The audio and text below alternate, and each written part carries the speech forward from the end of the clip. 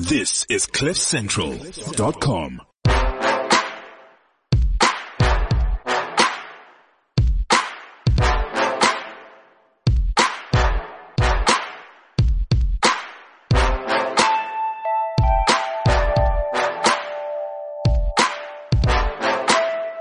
Welcome to the Renegade Report. I'm Jonathan. And Ramon is present. And I have no idea what this sounds like because I don't have headphones. We're using a slightly different setup today. We've got this like porn star setup here somewhere else in Cliff Central today. It's pretty cool, like working off Wi-Fi to my phone. But anyway, if you don't like the quality, well, screw you. And thanks for listening. And if you, info at Cliff Central, send all your complaints there. Did you, talking about screw you, did you see the letter Donald Trump sent to Kim Jong-un? No. He has told him in a very funny letter, sort of semi-serious, but very Donald Trumpish. Did it start with Dear Rocket Man? It did not start with Dear Rocket Man, but it talks about how he's cancelling the summit, which by the time you hear this podcast you will know about. So they're no longer going to meet. But he says in there all kinds of complimentary things, but the one line that stands out is he's cancelling because he says that they've been aggressive. You know, North Korea recently has been quite aggressive in their discussions. I think they lost their shit with South Korea doing military drills last week. And he writes in the letter something to the effect of, even though you talk about your nuclear power, our nuclear power is so massive and so devastating that should we ever need to use it, God help the world, basically. That's what the letter says. Just a brilliant piece of diplomatic trolling. It's a dick measuring contest between... Yeah, I'm interested to see where it goes next. It's a great... This is the great soap opera that we currently see ourselves in. I don't watch soap operas, but yes. Well, you live in the world, Ramon. Well, South Africa's already a shithole country with enough of a soap opera, so not enough soap though. But other than that, yeah. So can we get on to communications now? Well, we can get on to communications. We have a guest in, I would say studio, but room today, Nic Clelland, who is also on Gareth's podcast, so maybe listen to ours first. Screw him. No, so he's on both the podcasts. We're going to try not double over the same ground with doing this. Nic, obviously, formerly with the DA as an MP in the early 2000s, I think. Till when? 99 to 2004. Cool. And then involved in all kinds of communications. So really he's a communications specialist. Now runs a company called Resolve Communications in Cape Town. Well known for involvement, I would say, or consulting to the DA? No, not to the DA at all. Okay. To the government? Well, the city of Cape Town. Okay. On 1 3-month contract. Yeah, well, that's okay. There's no such thing as bad publicity. Eh? Yeah. So you've written a book called Spin, The Art of Managing the Media. I've had a chance to read it. Ramon hasn't. No, I have not. It's usually the other way around. And Jonathan told me this morning he'd read the book. So here I am sitting like an ass with a mouthful of But it teeth. only takes 2 hours to read. So what have you done all day? In fairness, it does only take about 2 hours to I'm a read. busy man, Nick. I have a job, a full-time one, and I couldn't find the book anywhere. Yeah, I've got all the time in the world. Right, so look, it's there are specifics in the book I want to ask you about. Sure. But look, you wrote the book firstly with Ryan Coetzee. Ooh, Jonathan's friend. He doesn't like me at all. Well, because you called him a failed campaigner. He is a failed campaigner based on his last attempts. He tried to drive not Brexiting. But let's not pick on Ryan. We disagree, but I'd still love to have a chat with him sometime. So the two of you wrote this book. You both were involved in strategizing the communications for the DA. And the Western Cape government. And the Western Cape government. And look, if you deal with any media, if you're a journalist, I really recommend this book, not just because Nick's here, but because there's a lot of basic concepts that you might know already, but they certainly expand on in the book. And if you don't know, they are immensely valuable. Simple stuff like what journalists take on record and off record, or how to set up a campaign and how you want to go about it, because you talk quite a bit. So one of the sections I found really interesting was you have a chapter entitled, I think, How to Become Famous. well, I don't think that's the title of the chapter. I think it's No. All How to Become Famous. You want to talk about that a little bit? Yeah, I mean, look, it actually started at a time when the Democratic Party was the 1.7% party, growing slightly to about 7 or 8% in 99. And we simply just couldn't rely on getting our message across. We weren't big enough. We weren't the Nats. We weren't the ANC. And we couldn't get the SABC to come to any of our events, frankly.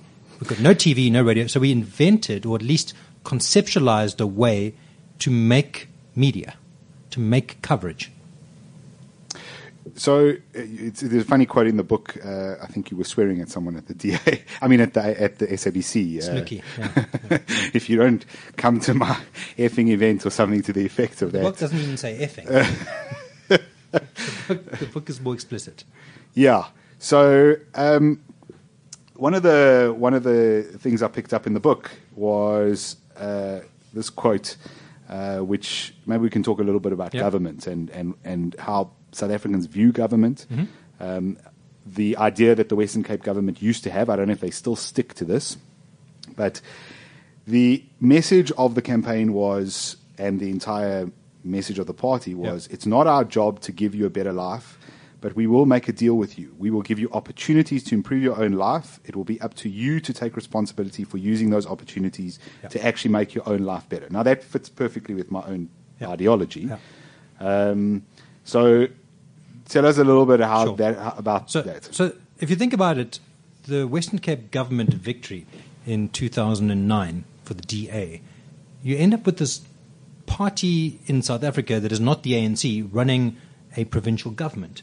So they had to set each other apart, set the Western Cape government as an entity apart from all the ANC governments. And we did a lot of research and followed the right methodology to actually come up with this. But it was a fascinating process because people in South Africa, having gone through 1994 and the whole sort of messaging from the ANC, had bought into this idea of a better life for all. And in their heads was not just a better life for all as a dream, but my government will give me a better life for all. Mm. That's what they do. And if they don't, they've failed. And if they do, they've succeeded. And the idea of this was to actually shatter the paradigm, was to say, no, that deal is off. We are not going to give you a better life. It's not our job to give you a better life. It's our job to give you opportunities, but it's your job for the responsibilities. And, I mean, some of the examples that would include we'll build you the brand new Kailicha hospital. But, you've got to act in a way that keeps yourself healthy. You take your meds if you're on meds. You make sure your children are looked after, etc. All sorts of things that are the responsibility of the individual. And the state will do its bit. The best example, frankly, was education. We will give you the best teachers in South Africa. But if you're a parent, make sure your kids do their homework. If your kids don't do their homework, it's not going to help. We need both. We need opportunity and responsibility. And then put together, that is the better life. And I mean, that sounds great philosophically. But the much more difficult thing was to do is how do you actually institutionalize that message from philosophy, from manifesto, into a working day-to-day government? And that's a hell of a difficult job to do. So how did you do it? We created this thing. It's called ABC. So A is the opportunity, right? B is the responsibility required of the citizen, and C is the outcome. Mm. And so I then created a system whereby every piece of communication from the government, the Premier's speeches, a tweet, a document, a presentation, and when I say everything, I mean literally everything, had to have an ABC or it was vetoed. Press statement, ABC. You're going to talk to a journalist, ABC. And that is the discipline required to communicate. Right. And if you don't do that, you aren't communicating. That's what people don't understand about communications. It's a bloody well-oiled machine. Everything has to be considered, and every single piece of information coming out of an institution has to not be the same, but has to have the same, relay the same principles or messages all the time, consistently. On message, in volume, over time. And it looks like that has sort of disappeared. Yeah, that's what I want to say is where is... Not just the DA specifically, sorry, John, but politically it seems Yeah. There's just maybe it's social media, maybe it's Twitter, maybe it's just too much information in one. In Well, one the go. EFF is on message all the time, I would say, on their message. Well, no, yeah, Well, but take they a got step one back from message. politicians. The people who do it best nowadays are companies because they make mega bucks from it. So actually, the big, great, and successful companies are on message because that is the difference between profit and loss. Political parties, yeah, I mean, there's that accountability is not there, and I think you're right. I think that the EFF is doing a good job at having a message. Yeah. Whatever you may think of the message, but they only got it certainly one, is though. instilled. They have an idea and runs through everything. Yeah. It is powerful. It's easy to have just one message. Yeah, but it's also important to. Because, you've got to treat the public, and I mean, without sounding patronizing, you've got to treat the public like a well-educated 12-year-old. If you can just say a message again, and again, in a simple, digestible way, then you're talking to the entire population. Yeah. I mean, that's what this is about. And it sounds simplistic and patronizing, but that is the underlying rule of successful political communication. Yeah, you spoke about driving the issue in the book. It's one Yeah. of the chapters as well. And I think it was exactly that. You pick, what was it? You split it into a theme. A theme or an issue. Okay, the thing about driving issues, and this is like now going back to the idea of becoming famous. So the best way to explain it, let me do it this way. There's a story from the 1980s. During the middle of apartheid, there was a man who started a supermarket in the Western Cape. And his name was Raymond Ackerman. He was starting a chain called Pick and Pay. And what he did is at 12 of his Pick and Pays, he had Pick and Pay petrol stations. And he said, no, listen, the price of petrol in South Africa is outrageous. The Nat government is just hiking up the tariffs. I'm going to give you a food voucher if you buy your petrol from me. And the government went ballistic. They went ballistic because they said you cannot give food vouchers, you cannot subsidize petrol, it's against the law. And he said, I'm going to do it. And they said, you can't, but I'm going to do it. The conflict created news, because that is what news is. Everyone in South Africa knew that this one man was standing up for the price of petrol.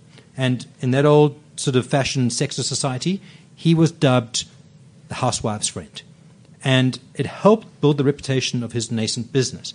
And what happened, though, is if you pick the right fight, and you are fighting on behalf of your market that you want to communicate to and resonate with, they will remember you, because it's not just a once-off PR event. The fight carries on forever. It's like, are you fighting for or against Nkandla? Are you campaigning for or against the war between the United States and Mexico? These things people remember because they are points of conflict. Conflict equals news. And that's how you become famous, by choosing the right fight that resonates with your market. Yeah, I mean, yeah, I can't disagree with that, because That's what you guys do on this show. well, we don't create conflict on the show, Jonathan, do we? For some time now, we need to get some conflict in here. Yeah, we haven't done so for a while. Last time we were in the news was Steve Hoffmeyer, perhaps. I don't know. You were recently photoshopped onto a meme, so I know, and the left can't meme, and the meme is that the left can't meme because the meme of me is so shit. yeah, no, it's absolutely That's why it was crazy. funny at the time. But okay, agree. Sorry. So conflict creates news. Is it me, or does it appear that journalists are creating their own conflict? I'm going to just give the example. So just this past week, Gareth has been in the news. Okay, now I say in the Which news, Gareth Cliff. He's been in the news, but he hasn't actually been in the news. So let me, because I watched this whole thing unfold and how it actually became a story. So we're recording this a couple of days before you'll hear it on Tuesday, but about 3, 4, 5 days ago, probably last week, in fact, a week ago, Gareth on his show makes a comment about what's going on between Israel and the Palestinians in Gaza. Mm-hmm. The comment, if you're pro-Israel, probably is more towards being pro-Israel, and if you're pro-Palestinian, it's less pro-Palestinian. He makes that comment, nothing happens. Literally, nothing happens. Then 2 days ago, or 36 hours ago, Yusuf Abramji either listens to the podcast, or someone who listens to the podcast tells him, no, Gareth has said X, Y, Z. So he then sends out a tweet. At this point, up to this point, there is no news. He sends out a tweet, and he says something to the effect of, he challenges Gareth and this is an unacceptable opinion / view and the massacre or whatever that's going on or so on and so forth. I don't want to put words in his mouth, but he was unhappy.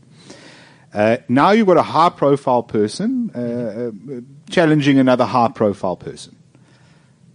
So nothing happens for a couple of hours, but the tweet gets traction and it gets retweeted and other people climb onto the bandwagon. Now you've got Abramji plus friends.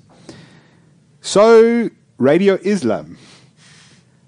At this stage, there's nothing on the internet about this. Radio Islam writes a story about the, genocidal maniac Gareth Cliff.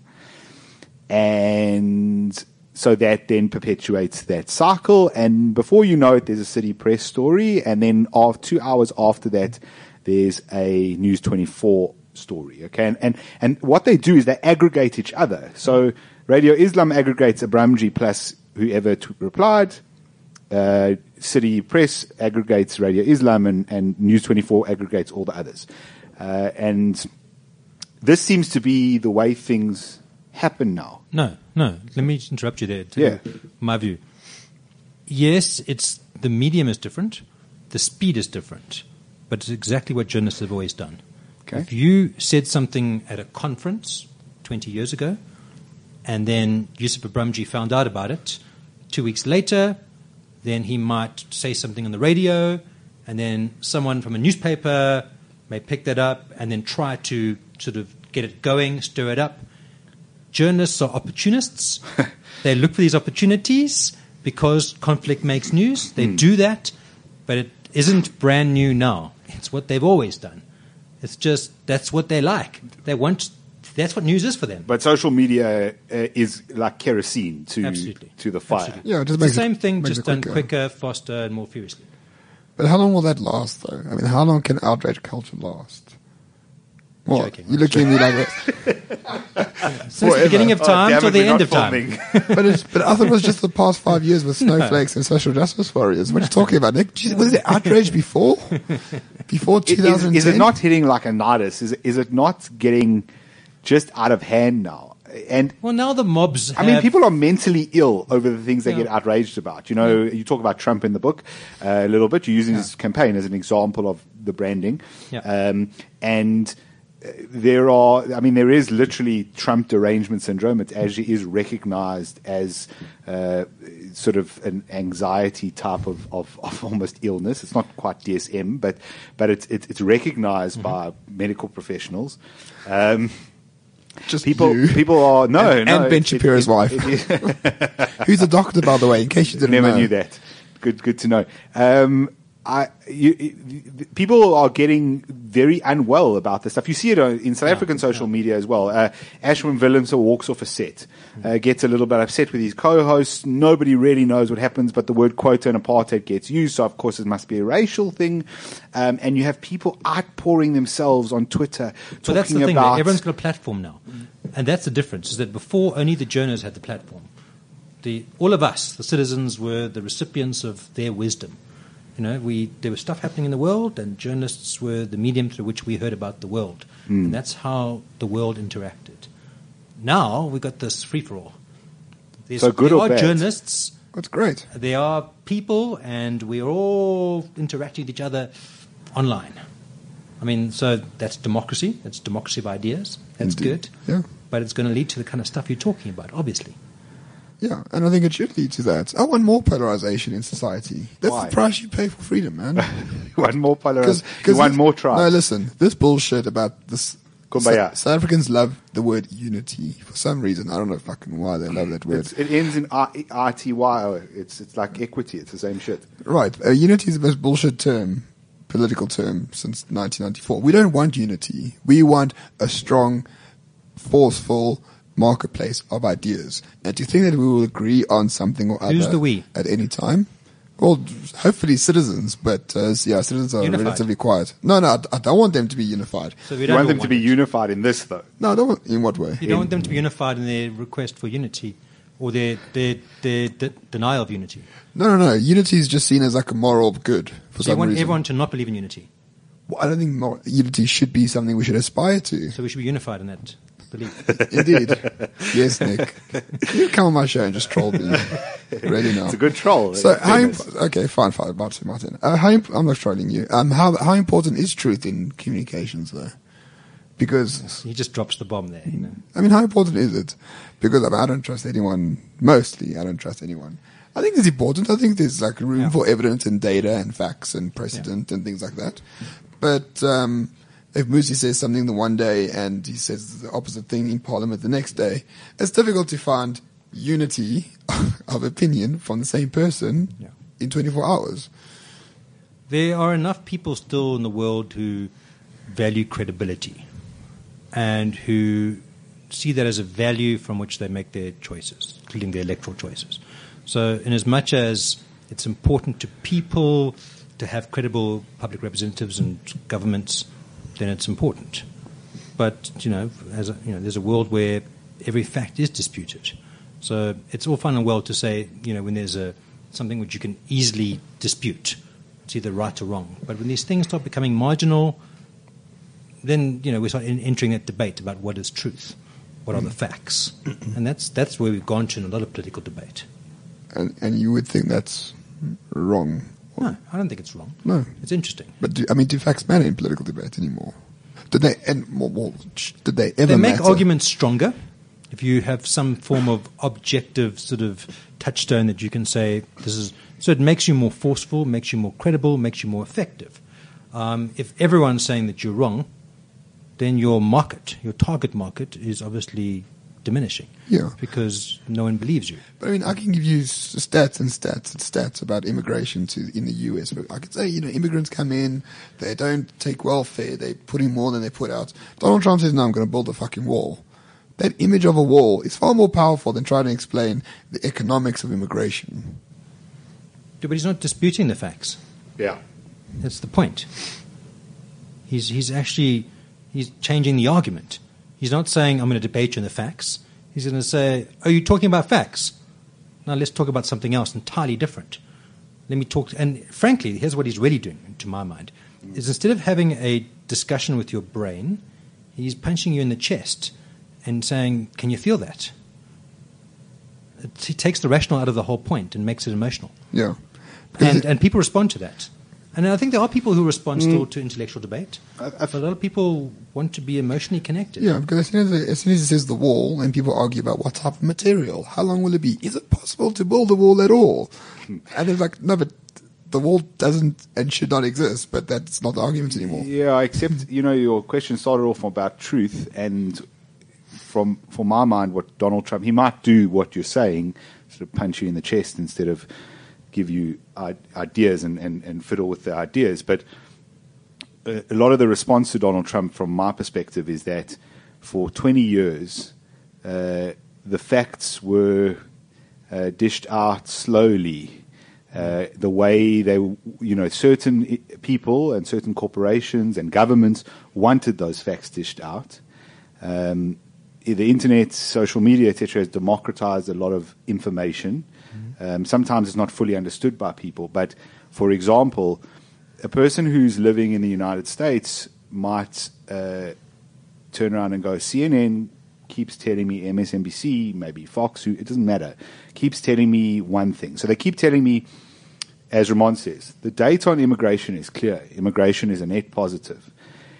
But I'm living in San Antonio, and I notice that crime has gone up, and I also happen to be married to the police chief who keeps telling me that the people he's arresting for these things are people who've jumped the border illegally. And I'm going, okay, but the news never talks about illegal immigration. They always lump it together. Immigration, legal, illegal, it's one thing. And I think that a lot of the response and a lot of why Donald Trump, everyone says they voted for him, or people say that people voted for him, and some of his voters, because he's politically incorrect. He says it like it is. And that's often a thing said about politicians who are sort of straight talkers.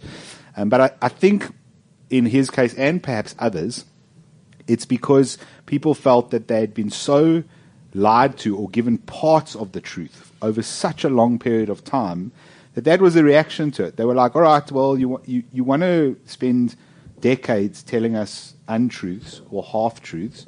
well, we'll take the guy who, wow, I mean, he's off the chain, but at least when he says stuff, we can tell that it's a lie. We can tell whether it's a truth because he lies a hell of a lot. But we know what we're being told. We know whether it's a lie or a truth. Yeah. I'm There's a lot in there. I'm not sure whether I buy that 100%. But I think that there's certainly a response to what they did with that truth. In other words, the agendas and the campaigns that were driven with their ownership or their use of the truth. And I think the campaign that was successful for Trump was the sense of pushing against that. I don't think it was about the truth per se, but I think it was what they used it for, the agendas and the campaigns that were driven using it. Yeah, there seems to be a lot of frustration in America, and the Democrats are about to lose the midterms, which they should have won. And I might be wrong on this, but they were talking about a blue wave 6 months ago. They had 20% in the polls. They were 20% ahead on the congressional races. Last poll, they're now 4 points behind the Republicans, which they shouldn't be. They should be winning the House. And they were talking about a blue wave, and the blue wave doesn't seem like it's going to arrive. And the reason is because they keep pushing the wrong things, and they don't get that people are not resonating with any of their messaging. It's interesting because so what would their messaging be if you were in charge of their communication strategy and you're up against this Trump machine? What's the counterpoint? Yeah, what do you say against a nationalist, make America great again kind of guy? See, I don't have a problem with the nationalism. I mean, we can debate ideas around hypothetically assume you did. But if I had a problem with Steelman, well, I have to have a problem with Trump. Steelman, the enemy, Jonathan. I think their messaging is. I would move away. I don't know what I would necessarily move towards. I'd certainly move more towards center. I think they've moved way too far left for the average voter on issues. I think they drive issues that the average voter doesn't care about. So I don't think the average voter in America cares whether a transgender person can find a bathroom. And in fact, based on polling data, neither do transgender people. Okay, so they pick up an issue like that and they drive it hard. I would drop the Russia thing. They've been saying this guy colluded with Russia for over a year. It's 18 months now. It's very clear that he didn't collude with Russia. He might have done some dodgy shit in the campaign, or his people had meetings they shouldn't have had. Yeah. And the problem now is it's opening Pandora's box, because now what Trump started to do is he's gone, right, you're going to catch me for doing something I shouldn't have done, or my son for doing something I shouldn't have done. Cool. I'm going to show you what the previous head of the CIA did. I'm going to show you what Obama did. I'm going to show you what Clinton did. The reality is they all did dodgy stuff, because that's politics. There is some stuff that happens in the background. It's like on the line at best. My view on their communication strategy is that it is such an obvious thing there's this ginormous Trump there, and all they want to do is show him up, basically be the anti-Trumps in the debate. And so if he becomes the binary or the counterpoint, then what you stand for is what he isn't, rather than actually resonating with what voters or Americans want, and actually forget about him. I mean, it's a hell of a thing to say, but forget about him and actually offer something, and then try to find a way to connect with voters that way, rather than making the whole thing about his view and work. That's sorry, just to bring it locally. I mean, that's the big criticism of the DA today, right? Anti-ANC, anti-ANC, anti-ANC. You have a more mature leader of the ANC now, who is polite and calm, and I don't like him, but he's a bit more gregarious than the previous one. And now, there's no messaging anymore. Yeah, and so you set up the ANC as only bad, and then when they do something good, how do you say you're not allowed to say they're good? Yeah. But the average person sees the good and goes, okay, well, you told me they were all bad. That's, you can flip back to Trump again and say the same thing. I've always said you got to criticize the guy for what. If they just stop with the hyperbole, this should be the message. They stop with the hyperbole. They criticize the stuff he does wrong, but they leave him or even compliment him for the stuff he does right. It makes the message far more genuine. The DA has got similar issues, as Ramon just referred to. And then you end up losing your own identity, really. You see, there's another thing, is that what tends to have happened in all our politics is that we personify the political parties into these leaders, and they become beauty pageants. One person against another person, who's the best, and who do I relate to the most, and who's the sexiest politician going. And at the end of the day, I mean that wins votes and it works. But parties need to be more than that. Campaigns need to be more than that. And this thing about issues is that when you think about it's all fine and well to be the Twitterati or the intellectuals and all that kind of stuff and understanding everything that's going on in society. You've got to think about what people who don't give a shit about politics and about government, how they make choices. They don't go around reading sort of, the FT going, well, I like this sort of new slant in economics, or this is really sort of interesting. This Keynesian approach isn't working for me. Exactly. They have a feeling, right? Sure. They have just a gut feeling, and they make the same response like buying sort of something at the supermarket. You have a feeling and then you make a choice. Now, to connect to that feeling, you've got to do something that gets past the FT, that gets past the podcast. You've got to actually get to people talking at home. And when you can connect with voters that way, like Trump did with the war, he connected with voters because everyone talked about the bloody war. Now tell me, just here, seriously, tell me one single thing that you think that Hillary Clinton got people talking about at dinner time. That she did that would have given her votes. So not the deleting emails if you were going there. What? Tell me anything in her policy, in her platform as a positive for her. As a positive for her, people would have gone, oh man, let's talk about this. No. At home, At home, not at any other intellectual forum. No, I just think that Deplorables was her best and worst speech. She's most well known for calling people racist. Yeah. And that's not good for her either. Yeah, that didn't help. I mean, so there's the test. Is that a strategy, though? Because whichever side you agree with here, the reality is that she always, now that you've asked that question, it seems like she was always on the back foot, even though she was always winning. So maybe when she was always winning and the polls said that, she was complacent. We looked at it and thought, oh, well, she's just knocking him down. But if you look at it now, it kind of seems like he was driving the message and the agenda, and she was responding to that, always responding to that, never driving her own message. Well, no, I think she was driving her own message, but her message didn't connect with a real life situation. It connected with people who were interested in her, interested in politics, but it didn't connect with humans. I mean, I suppose the one thing you can give her is she probably connected with quite a bit with women voters. I know Trump did have quite a lot of women who did vote for him, but still he lost the women vote. And I think that whole glass ceiling thing, the whole first woman president thing, that maybe brought voters to her. But again, and let me just be a cynic here, okay? So let's take that, because that's a good point.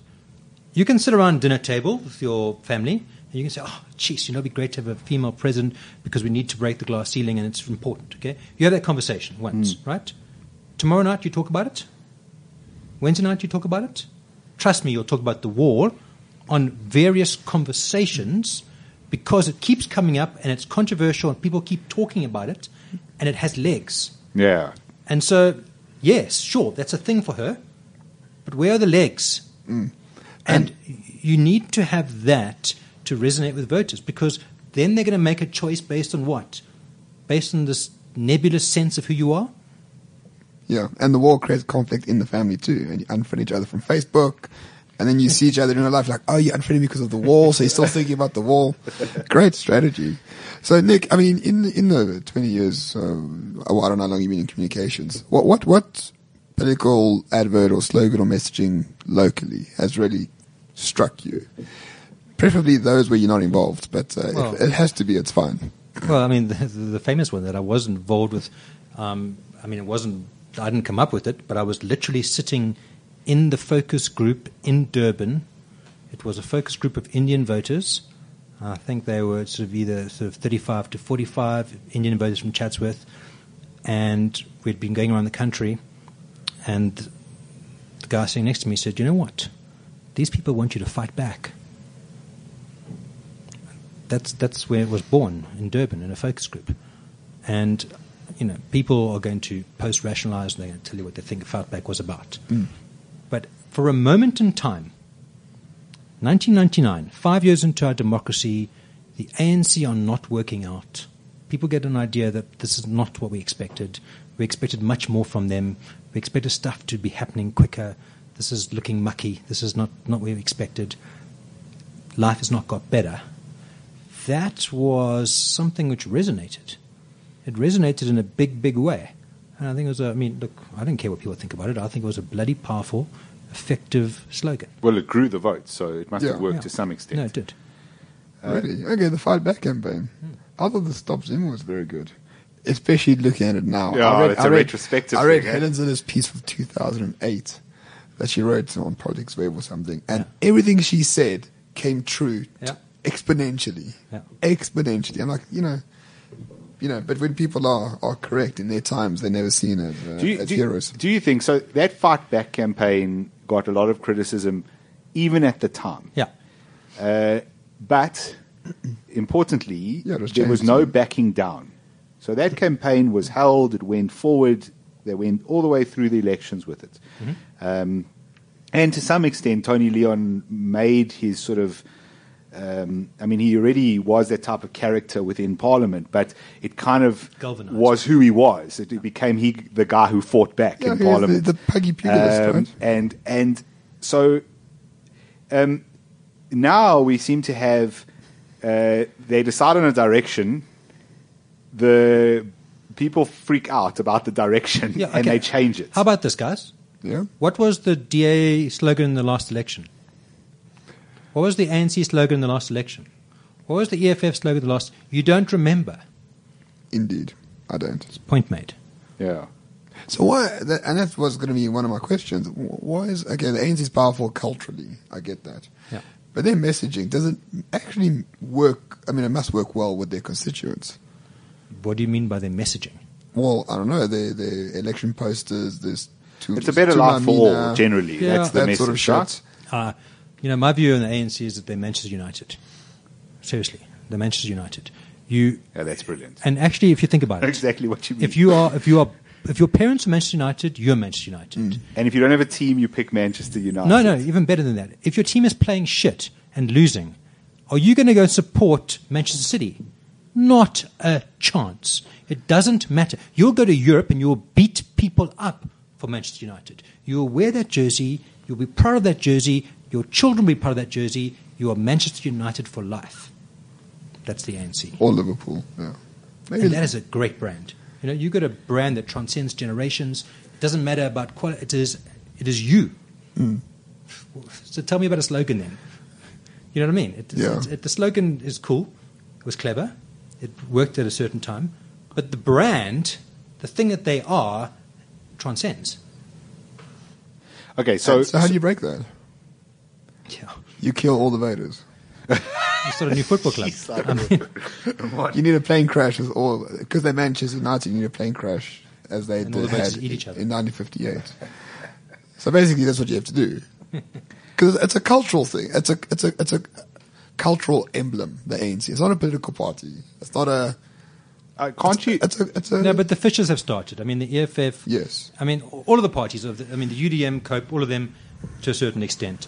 But I think the fact that the EFF can be as successful, as sexy, iconic, that's a real threat. That's a real threat because these other guys split away and sort of became subdued, sort of variants of they just really became nothing. But the EFF, irrespective of what their voter is, their vote, the perception of them in society is of this vibrant, growing thing. Okay? And that is a threat to the brand. That's a real threat to the ANC brand. All right, fair enough. I'm interested in the DA brand because I have no idea what it is anymore. We had a discussion, 2-3 weeks ago. Stop the madness. Yeah, stop the madness. And my issue is as up till now, a DA voter, is that I don't know what the brand is anymore because on one weekend, you'll have the leader of the party standing up and indulging in identity politics. The next sort of week, you'll read a really good, well-written article by an MP, which is completely flies in the face of that and is very pro-liberal. I don't know what that brand is anymore. What's your sense of what's going on? Well, let me give you a different perspective than you would expect to answer. Is that, I mean, obviously the party has gone from when they could literally caucus in the elevator to now this huge movement across South Africa. And when I speak about message discipline, it's a really, really important part of any organization. But often when I teach people communications, I use this line. I say, we fight for democracy, we don't practice it. And so one of the things about the communications strategy of the DA when I was running it in the sort of early 2000s, we were hard-ass. You were on message. No one strayed from that. And we had a small, relatively small party and organization, and people stuck to it. And there was a massive peer pressure on sticking to it, on not breaking ranks. And so here's the question, Ren, is that the party has democratized. Social media has exacerbated that, just like we were talking about earlier. Now, the real question is that a healthy thing or an unhealthy thing? I mean, yes, you can't create that message discipline, which is very useful. You want to embed an idea into the market. But the party is much more democratic. So you tell me. It depends on the leader. If the leader's strong, democracy is a bad idea. If the leader's weak, it might be a better idea to have a bit more flexibility within it. You see, my view on, and we've been into it extensively, so I don't want to repeat too much, but my view is that the DA is kind of losing its foundational principles, and some people know that it's doing that within the party. There are people who don't want that to happen, and there are people who very much want that to happen, it would seem. And they seem like there's a feeling, and I don't say this from any authority, but from outside it appears as if there's a feeling that they have to move away from their principles if they want to grow. And I think that it's quite the opposite. I think that you have to stay with your principles, and over time you will grow. I think this is borne out in every other country that has relatively, inverted commas, stable politics, where you see votes swing from the left to the right. It's the same populace voting, but they swing not because the left becomes the right or the right becomes the left. They both stay where they are. In one time, one thing is more popular, in another time, another is. At some point in the future, people will see that the ANC, this is not working. Like, people already are seeing that to some extent. I think they're going to get a reprieve now in 2019, regardless of what happens, because they've got Cyril. But the reality is the economic writing's on the wall. So at some point, they're going to turn around and look for alternatives. If you've been the principled party that's stuck by a certain message all along, I think you're going to succeed quite well at the polls. If you've wavered between one side and the other side and whatever, I don't think that sends a very confident message. Yeah, I mean, other than the extremes on the left and right wings, I don't think this is a thing about the DA only. I mean, look at all political parties around the world. There's this, they're coalescing around the center, and there is the end of philosophy. It's now, as I said before, it's about the personalities, and it's about those key things that they can use to campaign on. But the values and the philosophy is not the spinal cord that holds everything in place. Yeah. But there've been victories because of that, and it takes a certain kind of, I don't know, determination to stick by your. If you get given a position where you said, take your philosophical route, be pure to philosophy, and you'll definitely lose votes. Now, it's all fine and well for everyone outside philosophically to go, well, I'm a purist. No, definitely not. You're inside a party, and what you say to yourself is this. You say, you know what? Let's fudge this because we are about the greater good and we are good. And we are generally about this thing. And that's what happens with parties everywhere in the world. Now, will there be a backlash to that? Will there be purists who emerge? Perhaps. But I think this is a continuum. That's what Tony Blair did, right? With New Labour. Yep. New Labour infused Labour into the culture, not into the economics or the politics, but into the culture of England. That's why he was successful. He was a fucking neoliberal, right? I mean, he could have been a Tory. He could have been a Tory very easily, but no, he was New Labour. No socialism. I'm just going to infuse the culture with. But what about the Reagan Democrats?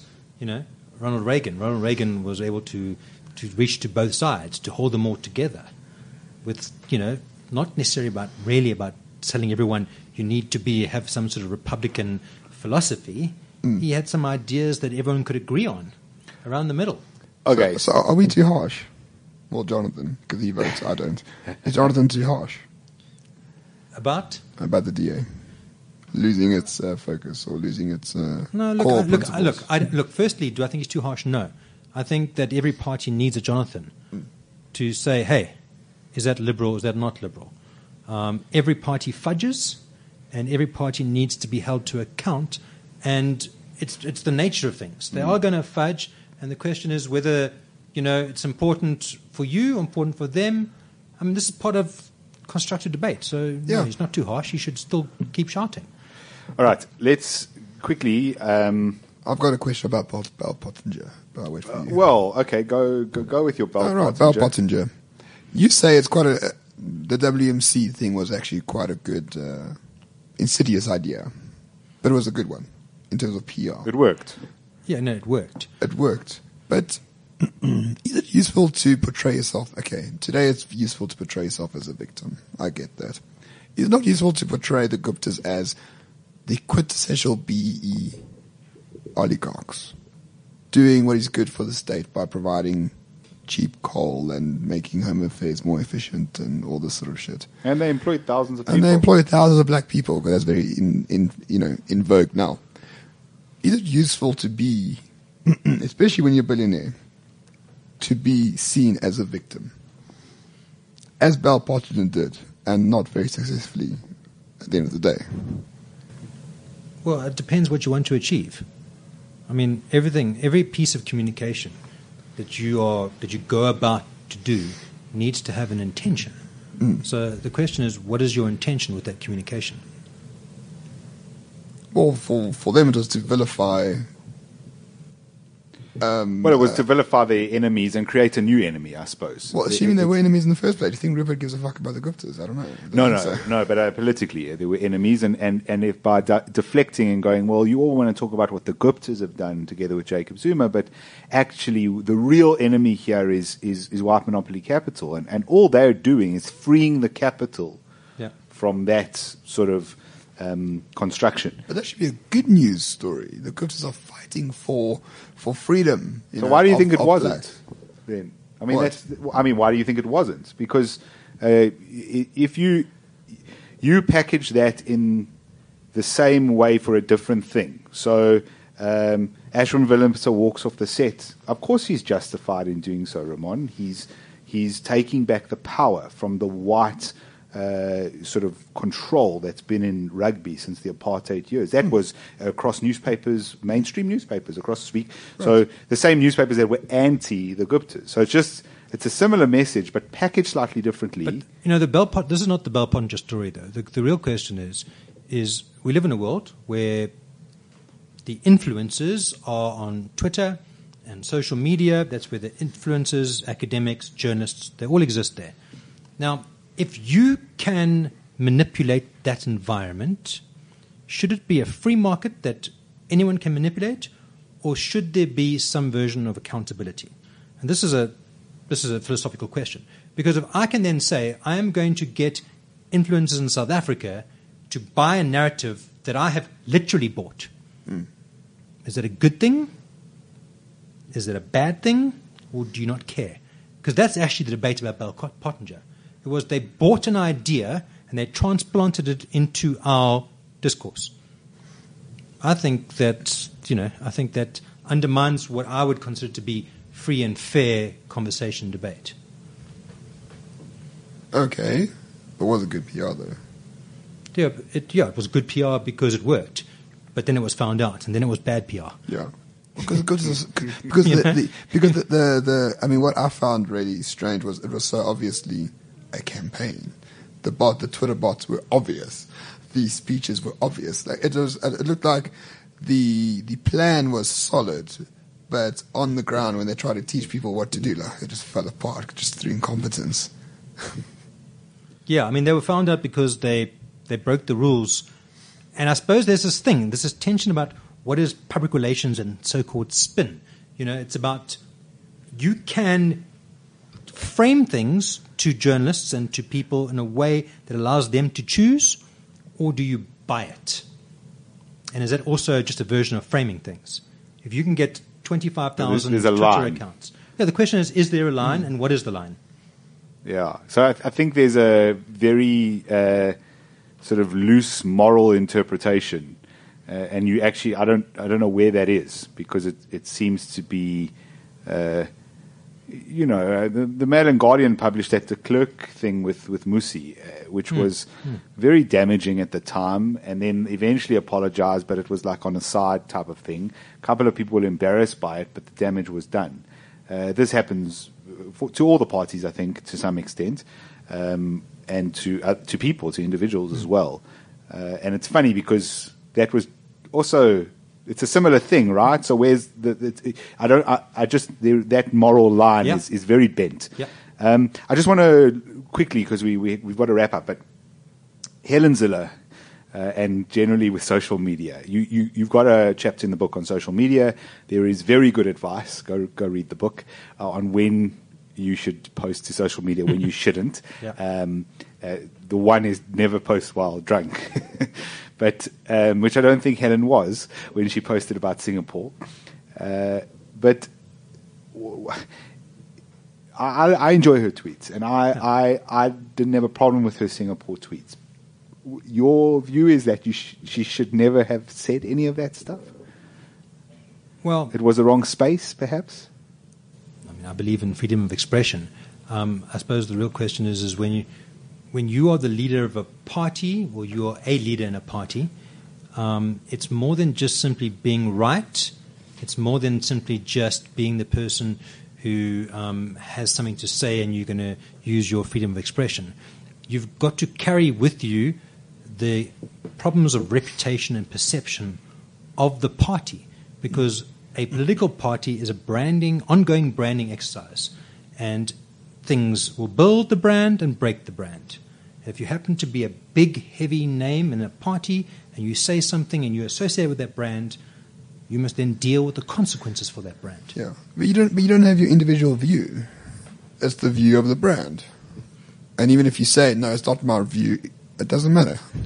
Yeah, but really that's the thing about personality politics. Yeah. When these personalities are the personification of the brand, it comes with consequences. I got one last thing. Oh, yeah, anything else, Ramon? So, towards the beginning of the book, actually, you talk about how yourself and Ryan came up with, I think, in some sort of working group, how the DA should move forward. This is in 1995. DP Youth. Okay, DP Youth. Okay, and how the party should move forward. And everyone's obviously coming up with, housing and very logical sort of governmental sounding education, things. etc. And so this is a personal question. This has nothing to do with the party. And you guys come forward with sex, drugs, and alcohol. Is that correct? Yep. And that's a very libertarian view on the world, really, and perhaps what political parties should be doing. And I think, you can correct me, but your view is take these things and free them. Correct. And obviously those are the most contentious things, but if you free those things, you free everything. So have you moved from that? Have you moved closer to that belief? Where do you feel we should be going ideally? Okay, well, first thing first. Sex, drugs, and alcohol are the first 3 words of the book, which I kind of thought would be kind of cool thing to start a book with. Let's be fair. But no, I believe in it. I believe in it because it also it's a line, it's a thread that goes through, because opportunity and responsibility comes from freedom. And so you give people freedom, but then if you're the state, opportunities and responsibilities are the exercise of that freedom. So, yeah, I believe the state must get out of my business. The state must not be telling me what I, as an adult, can do if it doesn't hurt other adults. And then it must do its job. So I've always been that way. I think that's a good way to end. Ramon? Well, cannot agree more. Playing on your phone there. I agree. Yeah, sorry. My voice note came on. No, interesting, Nick. Interesting. So, Jonathan, we need to create more conflict. So basically, we need to become Milo Yiannopoulos and Donald Trump together. Yeah, you good luck with that. On the Renegade. Let me know how it turns out. You can be Milo. Nick, sure. Very gay. Nick, thanks for coming. Thanks, guys. And second one in a day at Cliff Central. So you're really working the place. Yeah, and the book, since you read it, Jonathan, is called Spin, The Art of Managing the Media. Yeah, it's well worth your while. I'm sure it's available in all good bookshops and not so good ones as well. All of them. And yeah, highly recommend it. As always, you can find us on Twitter at Renegade_Report, on Facebook, both the page and in the Renegade Report group, where we have interesting discussions about stuff on the podcast and not on the podcast. And we always appreciate you listening. We'll catch you next time. Cheers. This is CliffCentral.com.